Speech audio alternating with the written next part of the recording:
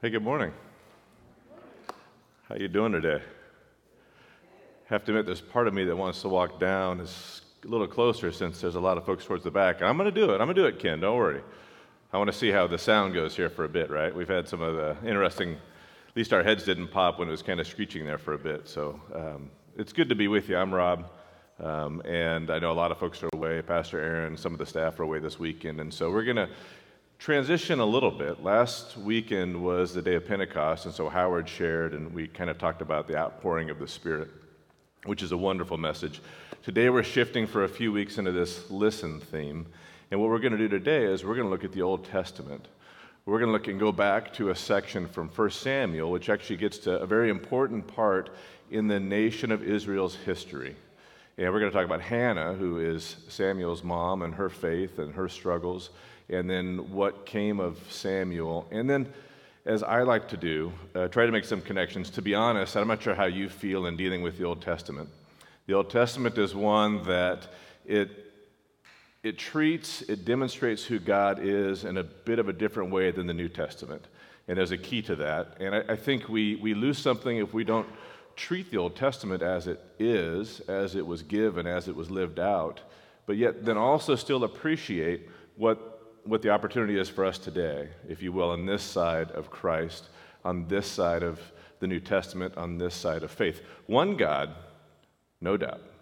Different expressions and different ways to talk about how it fits. So it's probably good that we're going to focus on listening. Maybe we start with a word of prayer and ask the Lord to open our ears. So join me in a word of prayer. Father, we thank you for this day, a holiday weekend here for many of us, and hopefully a time of rest and family. But thank you for letting us be here, and thank you for letting us already, Father, to be anointed by your Spirit, to come into your presence, to come together as your body. We pray that through this time together this morning that you would grant us your Spirit, open our ears, and help us to hear, Father. Hear from you first and foremost, and then to think about and to put some things into practice that we might take forward from this day. We pray this in Jesus' name. Amen. So, like I said, it's 1 Samuel is where we're going to start here, and this is a story going back, and we're probably like 1100 BC. I mean, we're back a ways in the history of God's people.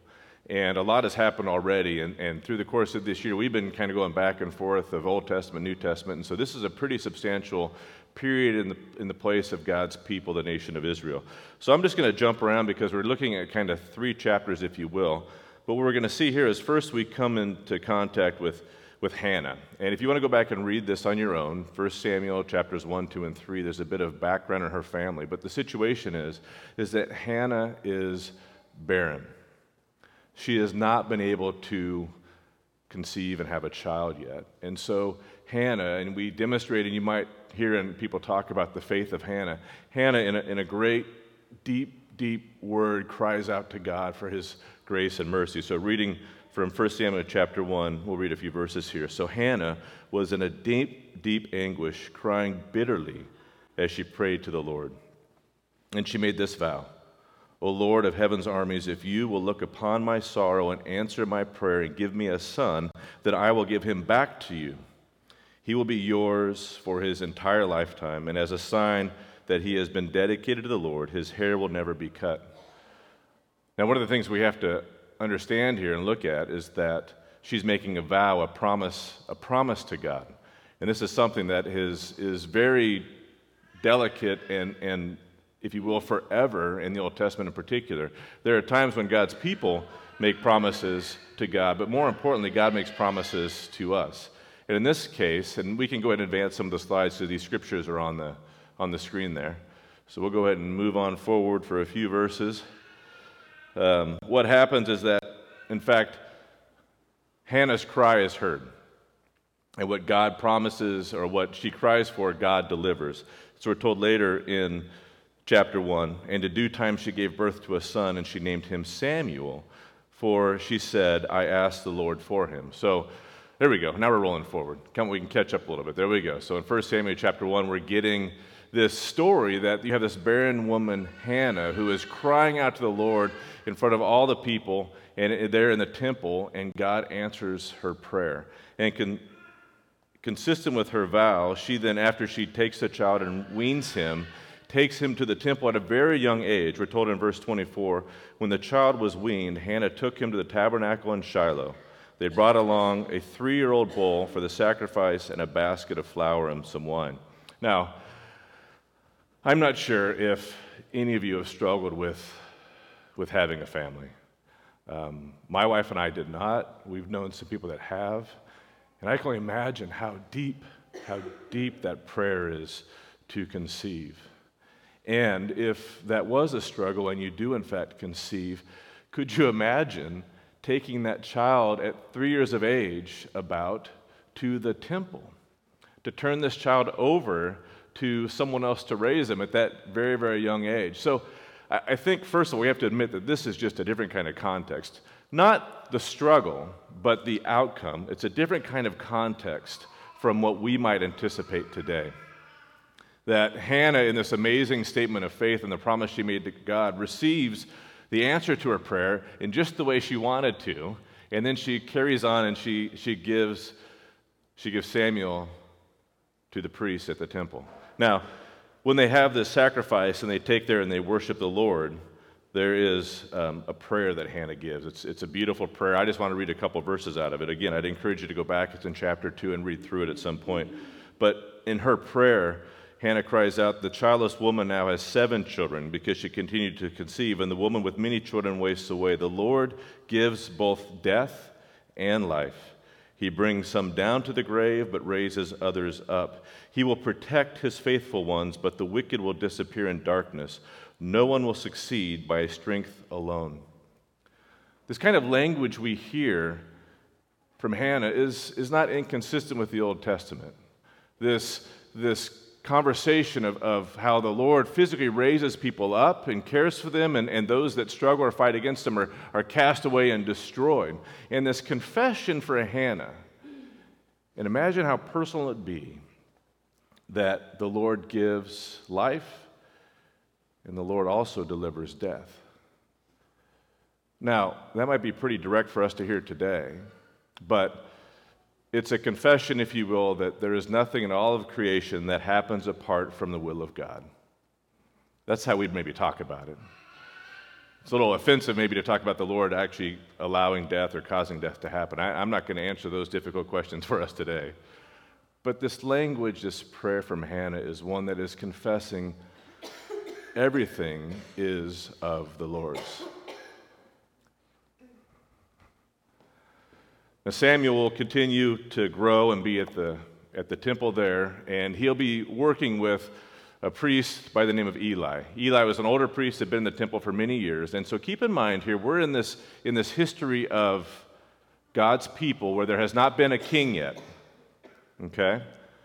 So we still have, if you will, the judges, the priests. You go back to Moses and Aaron and how that all started from the nation of Israel through Exodus, and we're carrying on through here. And so Eli has been, if you will, the head priest at the temple, and Samuel comes at a young age. And again, there's a lot to be talking about here with regards to what was becoming of his life, and his children, who by birth were in the temple serving the Lord as well. They were wicked.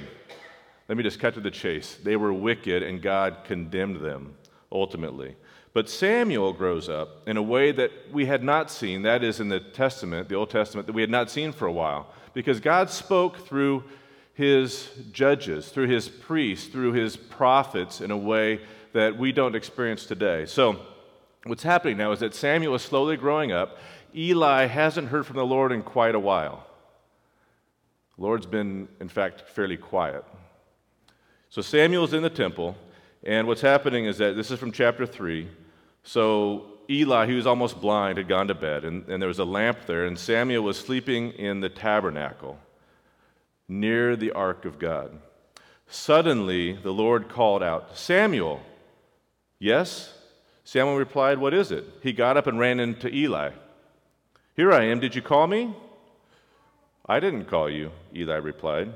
"Go back to bed." So he did.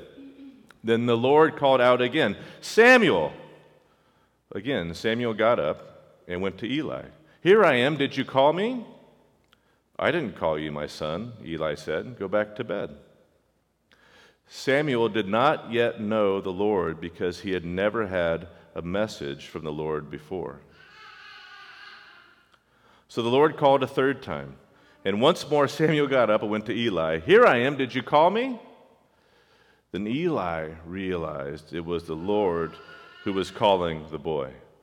So he said to Samuel, Go lie down again, and if someone calls again, say, Speak, Lord, your servant is listening. So Samuel went back to bed. And the Lord came and called as before, Samuel, Samuel. And Samuel replied, Speak, Lord, your servant is listening. This is something that hadn't happened in Israel for some period of time. In fact, here you have Samuel as a young boy. He probably didn't even know that this is the way it was going, obviously. He hadn't experienced this as we're told. But yet the Lord, and this is the way the Lord works in the Old Testament, is speaking and calling out to Samuel directly. And finally, Eli realizes what's going on and tells Samuel, okay, just be where you are. It's not me calling, it's the Lord, so you need to listen to him, not me. And there's more to the story here, but ultimately what we're told is that as Samuel grew up, the Lord was with him. And everything Samuel said proved to be reliable. And all Israel, from Dan in the north to Beersheba in the south, knew that Samuel was confirmed as a prophet of the Lord. The Lord continued to appear at Shiloh and gave messages to Samuel there at the tabernacle. And Samuel's words went out to all the people of Israel. See, this is the nature of how things worked in the Old Testament, especially up to this period of time, is that God spoke in very specific ways and worked in very specific ways. And here we have the story of Hannah who is crying out to the Lord and hoping that he's listening and gets a response. And she maintains and keeps her vow in a way that she takes Samuel ultimately to the temple. And then the one who's really not expecting it, that is Samuel, the Lord calls to Samuel. And not just calls to speak to him, but in fact calls him into service, calls him into a presence of God in a way that he becomes the authoritative voice for Israel. That he is the one that is literally the spokesperson, the mouthpiece for God among God's people. And not just among God's people, but among the nations around them as well. And so we have a wonderful connection here of how God worked there in the Old Testament. Now, how about today, right? I wish that the Lord would speak that clearly in ways that I could hear, right? So I want us to take that story from Samuel in the Old Testament and think about it, but I'm going to share a bit more about, we'll see if this can happen, okay, right? If it gets too loud, we'll see what happens. I want to share a bit more about me and about my wife, Carrie, not because there's something here more holy or more devoted about what we've done in our past, but many of you don't know our story as much, and the struggle of having God speak in a way that I could hear and discern, that we could hear and discern, has been a very real challenge for us in the past. So let me just share a bit of the background, and we can talk about how these things come to pass, right? So, sorry for you in the front row that actually sat close. You'll be, listening, can't see me.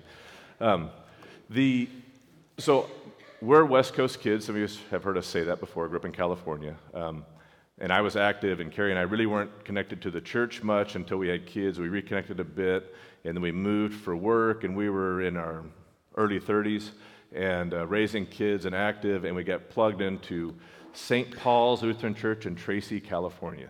And it was an amazing blessing for us in so many ways. Lots of young families, and we just had a great time. And in that situation, in that setting, there was a lady, because we had a school that was starting, that one day out of blue that says, Rob, when are you going to go be a pastor? And I was like, what does that mean? I went into worship that day, and I asked my wife, I said, you're not going to believe what Myra said. She asked when I was going to go be a pastor. Do you see me as a pastor? And Carrie said, no way. Are you kidding? And Carrie quickly said, would you see me as a pastor's wife? I said, not a chance. But it's this little question that was asked that kind of created this situation of us like, what does this mean? I mean, I'm not sure in this room how many of us have a background. See, we didn't grow up in the Lutheran Church, and Oikos is connected to the Lutheran Church. The Lutheran Church Missouri Synod, I didn't know what a synod was. I mean, never been to traditional worship. I mean, there's a whole lot of things that it's a kind of a comical story, to be fair. But it raised a question. And what we started to do is we started to think about, what does this mean? Because I had a career, and we had kids, and a great job, and a great house, and blah, blah, blah.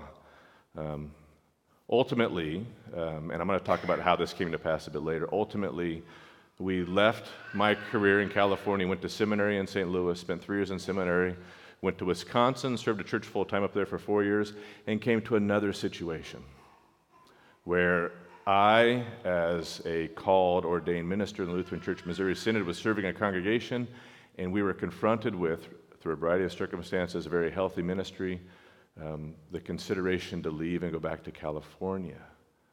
And the question at that point meant that I was going to resign my call. Now, we're getting into kind of some of the Lutheran church stuff here, I get, because we don't talk about calls, etc. But these are the things that for our lives are very challenging. And how do we, or what do we do in the case of making that decision? That is to say, to resign my call. Folks, you don't do that, okay? Let me just be clear. You don't do that unless there's some problem going on. Again, Lord, what's the answer? What do we do? It wasn't because we never left the business world because we didn't like it. We never left the church we don't like it. I mean, I love the church, love it all. But confronted in two different times, different eras, if you will, for us, different situations, confronted with what is the Lord saying? What is the right answer? What do we do? Because we are praying diligently. Help us be faithful, Lord. Give us the billboard. I want the sign that says, Rob, do this. I never got it. We never got it. Samuel didn't show up at my house at the front door and tell me what to do. No one said, Rob, the Lord told me to tell you to go or to stay. So it raises the question, what's the difference? I mean, what's the difference of listening then, that is, during that Old Testament time? What's the difference of listening now? I think there is one. I think listening then, it was a much controlled setting, right? We're told in the narrative that Samuel was sleeping by the Ark of the Covenant. I mean, so think about this in the history of God's people. The presence of the Lord was physical. It was there. There was an ark, right?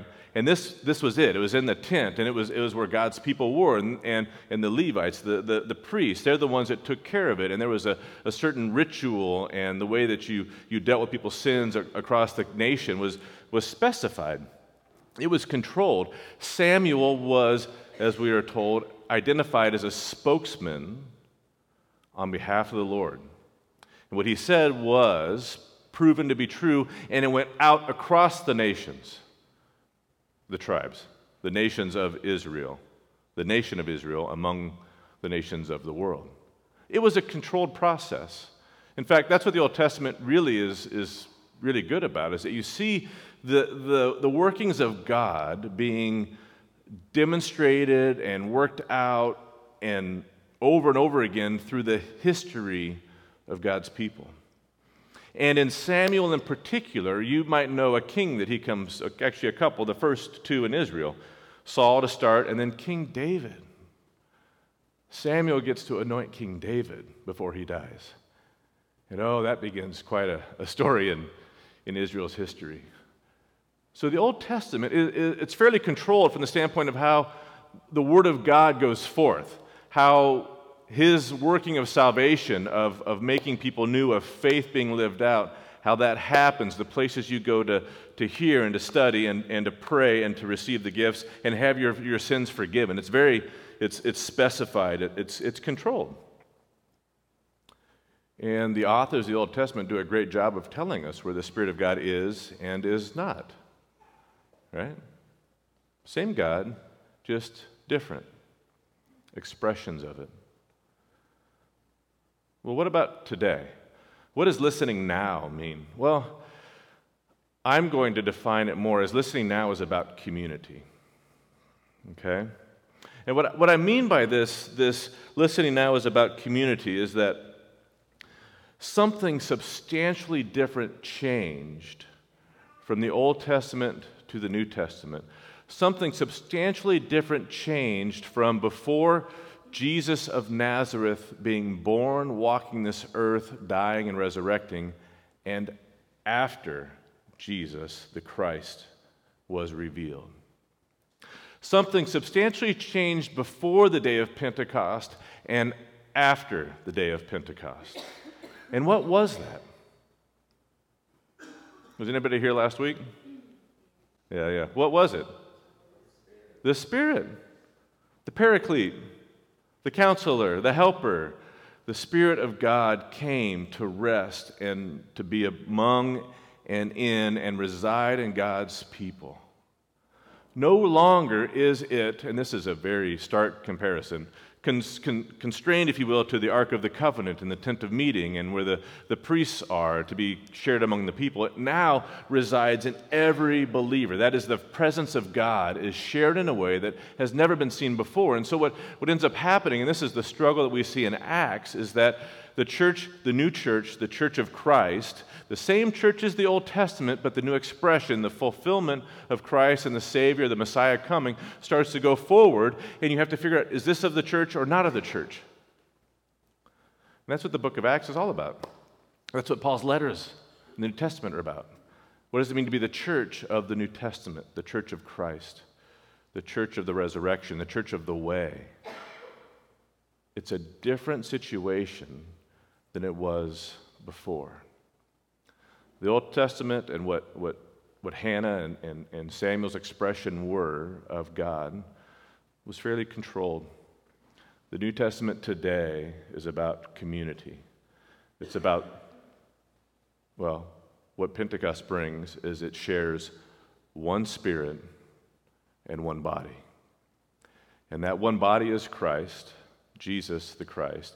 And that one Spirit is the Holy Spirit, which goes in. And there's a unity that exists among God's people on earth that did not exist before. No longer is it defined by a nation, that being Israel. No longer is it defined by one language, one history. It is across languages, across nations, across races, across everything. And it just goes out into the world in a way that the Spirit does what the Spirit does. And God does what He wants to do. And you're active, and you're engaged, and you're rolling, and the Spirit works, and we cling together.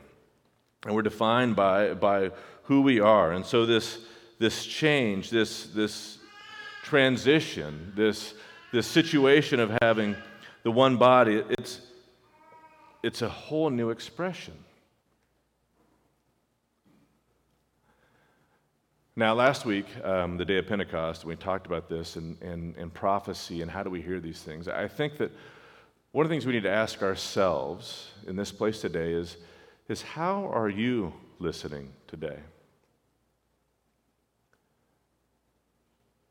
I mean, how are you thinking about what the Lord has to say in your life? It's easy, especially as Americans, to view this in a very independent sort of way, right? That, okay, this is what the Lord told me to do or not. And I can be off, and praise God for being here. I can be off on my own with the Bible, and that's the full expression of faith. There's something disconnected about that. That's not to say that faith can't exist there, but it's about community. One body, one Spirit that we've been called into to live in this thing together. To live in this thing together and to share and struggle and confront and prophesy and encourage and pray and share the gifts of the Lord together. That's the definition of what we are in this church, the New Testament, the church of today, of Christ. So this gets back to how did Carrie and I go about this stuff, right? because I didn't know. I had a lot of questions. We had a lot of questions. And what we started to do is we prayed a lot together.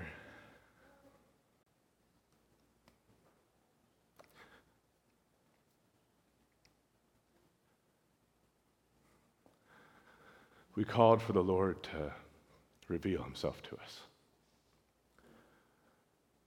We cried out for him to tell us what to do.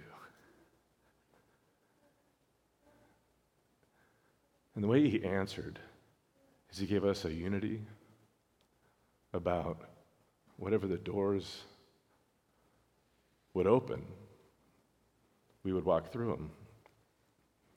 We spent a lot of time talking to people close to us in the church, in our families, and our friends about, are we absolutely crazy to leave our career in California where all of our family is and run off to this place in the Midwest? I don't know where Missouri is. Do we go do this? And what was interesting is that, and we come from parents of faith, what was interesting is the people in the church, at our family there at St. Paul's, the people in the church were very encouraging, extremely encouraging. Many of our friends in faith were encouraging. Both sets of our parents thought we were absolutely crazy. Completely crazy. See, Carrie and I have the first two grandkids on both sides of our family. And I think, just to be fair, our parents couldn't understand what we were talking about. See, they couldn't understand why we do something that was different than what kind of the definition of success is in this world, in America. They ultimately came around and supported us, and we made that decision to go. And it was, our kids at the time were 7 and 9, and oh my gosh, it was a great time. A lot of learning and just all kinds of great stuff. But we had the heart about going into the adventure together and just we'll see what was going to happen. And we knew that it didn't take much to be happy. We went from a nice big house and pool to a 700 square foot apartment in the woods in St. Louis, which is married housing. And it was a great time. You know, you find you don't need that much. And we spent time from there, and we went through seminary, and like I said, ended up in Wisconsin serving in church full time. And we talked to, let me ask you a question. How many of us have been in the past members of a Lutheran Church Missouri Synod congregation? Raise your hands. Okay, I only ask that question because I'm using this theological stuff about the call, etc. And I don't want to escape or let the message pass you by. It's not like somehow it's better or worse. It's just I want to know what we're dealing with here. Is that in the church, the Missouri Synod Church, we talk about the call comes through God's people, right? So we vote. We've called Pastor Aaron, and he's the pastor of Oikos. And if you will, the Spirit of God, the Lord worked through the people of Oikos to call Pastor Aaron. And Aaron said, yes, I want to be your pastor. He responded to that call. So imagine if Pastor Aaron said, when he comes back next weekend, you know what, folks? I know what you thought God told me through you, but that's not what the Lord's saying, actually. And Sarah and I'm resigning my call, and we're going to go somewhere else. The way it typically works is that another congregation would extend Pastor Aaron a call, maybe somewhere up in Missouri where Sarah's family's from, right? And so then Pastor Aaron has to decide, do I stay at Oikos? Do I go to this other congregation that also wants me? God's people have told me that I should come serve them there. And that's the way it works in the church. That's how we kind of move, and pastors move among the church. Well, imagine if Pastor Aaron just said, nope, sorry, I'm out of here. That's a tough thing. And so that was the next situation that we went through, this situation for Carrie and I. But what's the answer, Lord? Imagine that one when we're praying and we're talking with folks, and there was 2 other full-time pastors serving with us together and telling them about it. We really think we're being called back to California. And there wasn't a call that was presenting itself within the church. And so considering resigning my call. Again, how many people would say, I'm pretty sure, Rob, that's not the Lord's will for your life. Right? But we spent time in the community. We spent time in prayer again, trying to figure out what do we do. At this point, our kids are teenagers, and they're in high school, and how do you do this in the context of my call as a pastor? Okay, great, but you know what? I'm a husband and I'm a father, and this is the kind of stuff we don't talk about as much. This is the kind of stuff we don't talk about in the seminary, number one, and then I think in the church sometimes to actually talk about how we live this stuff out. Ultimately, we resigned the call and moved to California, and lo and behold, the Lord brought me back to the employer that I was at before I went to seminary after being away for 7 years. That employer then in California is the one that brought me to Houston, and Carrie and I are here for my work, and that's what brought us ultimately. We met Pastor Aaron and it brought us to Oikos. And so I share this because this is our history in a way that has brought us all the way to May, 20-something, 2018, at this very place, here, today, to be with you, the people of God, to talk about what faith is and the struggles we have. I'm not sharing this because of somehow what we have done is a better example than anybody else. To be fair, it's probably a worse example because I can tell you about all the struggles along the way. I just share because I think we all have different challenges we face in life and trying to find out what is God's plan for us. And today in this place, on this side of the day of Pentecost, it is defined by the people of God coming together.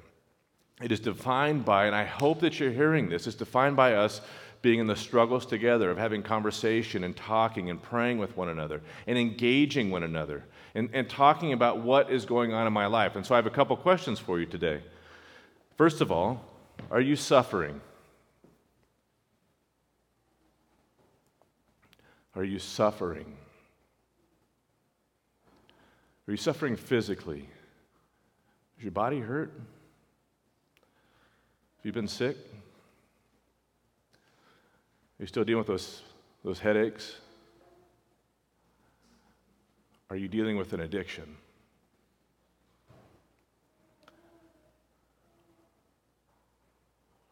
Is there someone in your family that's dealing with these things?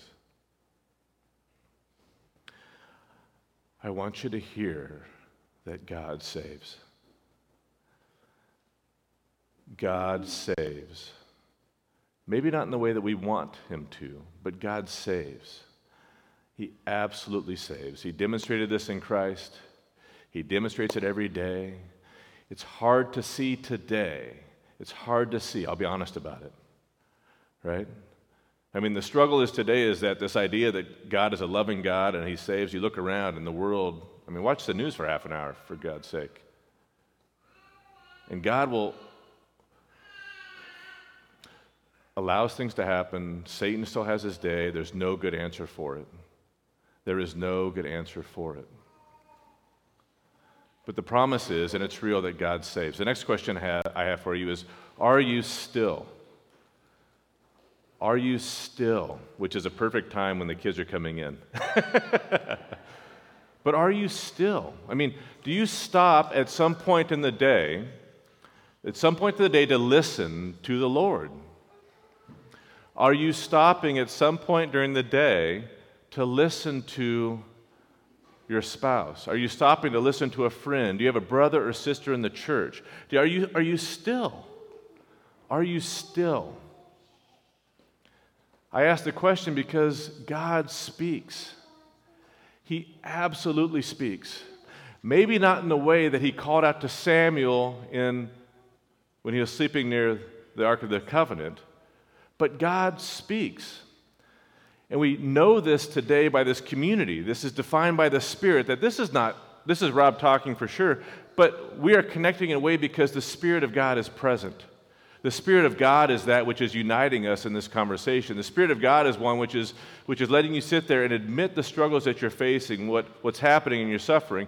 The Spirit of God, I pray, is letting you sit and consider, am I still, or am I not listening to the Lord, or am I not praying? And I'll be the first one to admit, folks, I get busy, very busy, because I allow myself to do that. And unfortunately, I don't take the time personally to live out a really good devotion life. I don't. It's one thing I've struggled for a long time. I struggle with being still. I struggle with sitting, praying, and let the Lord inform me through His Spirit, through intuition, through maybe not an audible voice. Maybe so. I don't know how the Lord works. But I can tell you, if the Lord tells me something, I'm not going to run off and do it without confirming with others, right? That's how we work in this community defined in the New Testament. The Spirit is present, and we spend time hearing and listening and talking. This is, to go back to Carrie and I, our story, the seeds that were planted that caused us to do things weren't because I woke up someday and said, I wanted to go be a pastor. I didn't know what that meant. And when someone else introduces that, because I was having a conversation and listening because her son happened to be a chaplain over in the Middle East at the time, it was an input in my life that I did not expect. Did not anticipate. I had no idea the consequences that Sunday morning in Tracy, California, so many years ago. But it prompted me to start asking questions and confirming and praying and discussing. And I suspect that today, whether it's a matter of suffering or being still, whatever your struggle is, I bet there's probably very real decisions you're trying to answer in your life as well. Maybe it's a career change. Maybe it's a move. Maybe you're dating. Maybe you're dealing with your children. I don't know what it is, but I know that there is content of your life tomorrow's a holiday, but content of your life that this week is going to show up. Maybe even this afternoon when you hear from your parents or your children, they're being faced with some decision. So this isn't just so simple as like the really big decisions in life. Those are easy to make as examples of trying to make the right decision. But what about that neighbor? What about that job? What about that financial decision you're making? Those things are just as important in God's eyes because they are part of your life and you are His child. So I want us to think about, and as we go forward, there's some very practical ways that things come out. And I want us to think about these decisions, that you can look around your life, and when you're trying to make a decision, seek counsel. Talk to someone. Maybe somebody here, maybe someone else you know that has faith, because the Spirit of the Lord can work through that. Spend time in prayer. Just be still and tell the Lord what's on your heart. Be engaged in a way that maybe you haven't before. And listen to those things.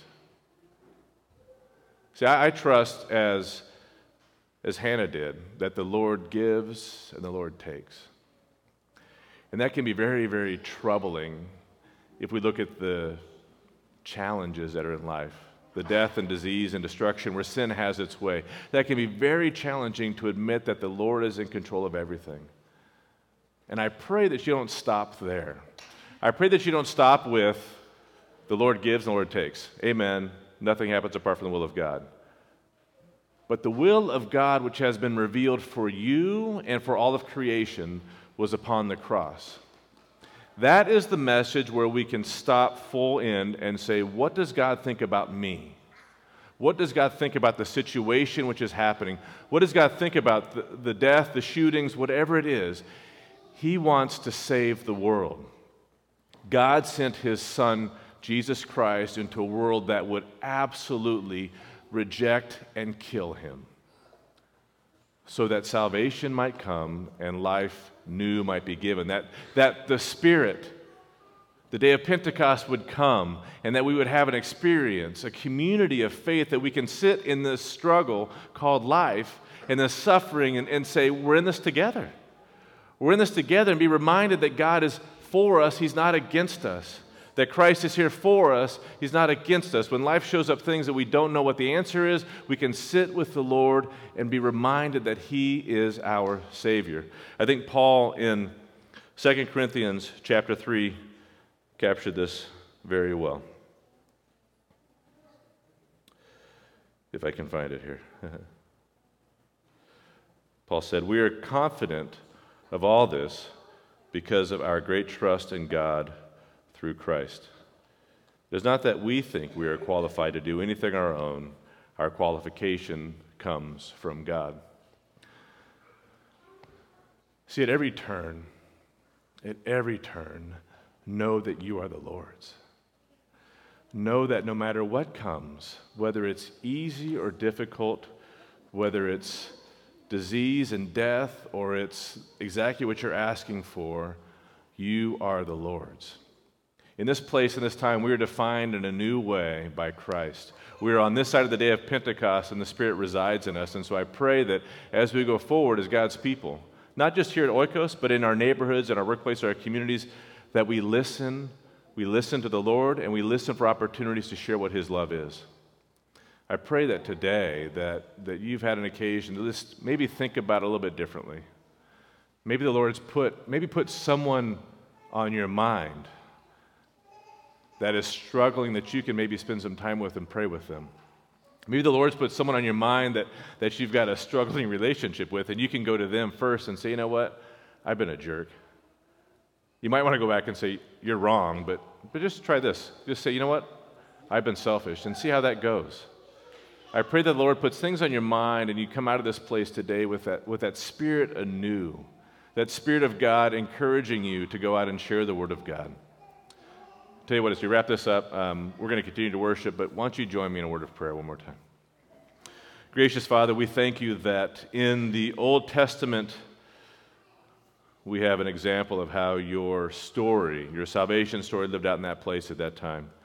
We thank you, Father, that in the New Testament, we have that exact same story being lived out and expressed in the fullness of Christ. And Father, we thank you that in this time, we can be here together as your people. We thank you, Father, for the gift of faith.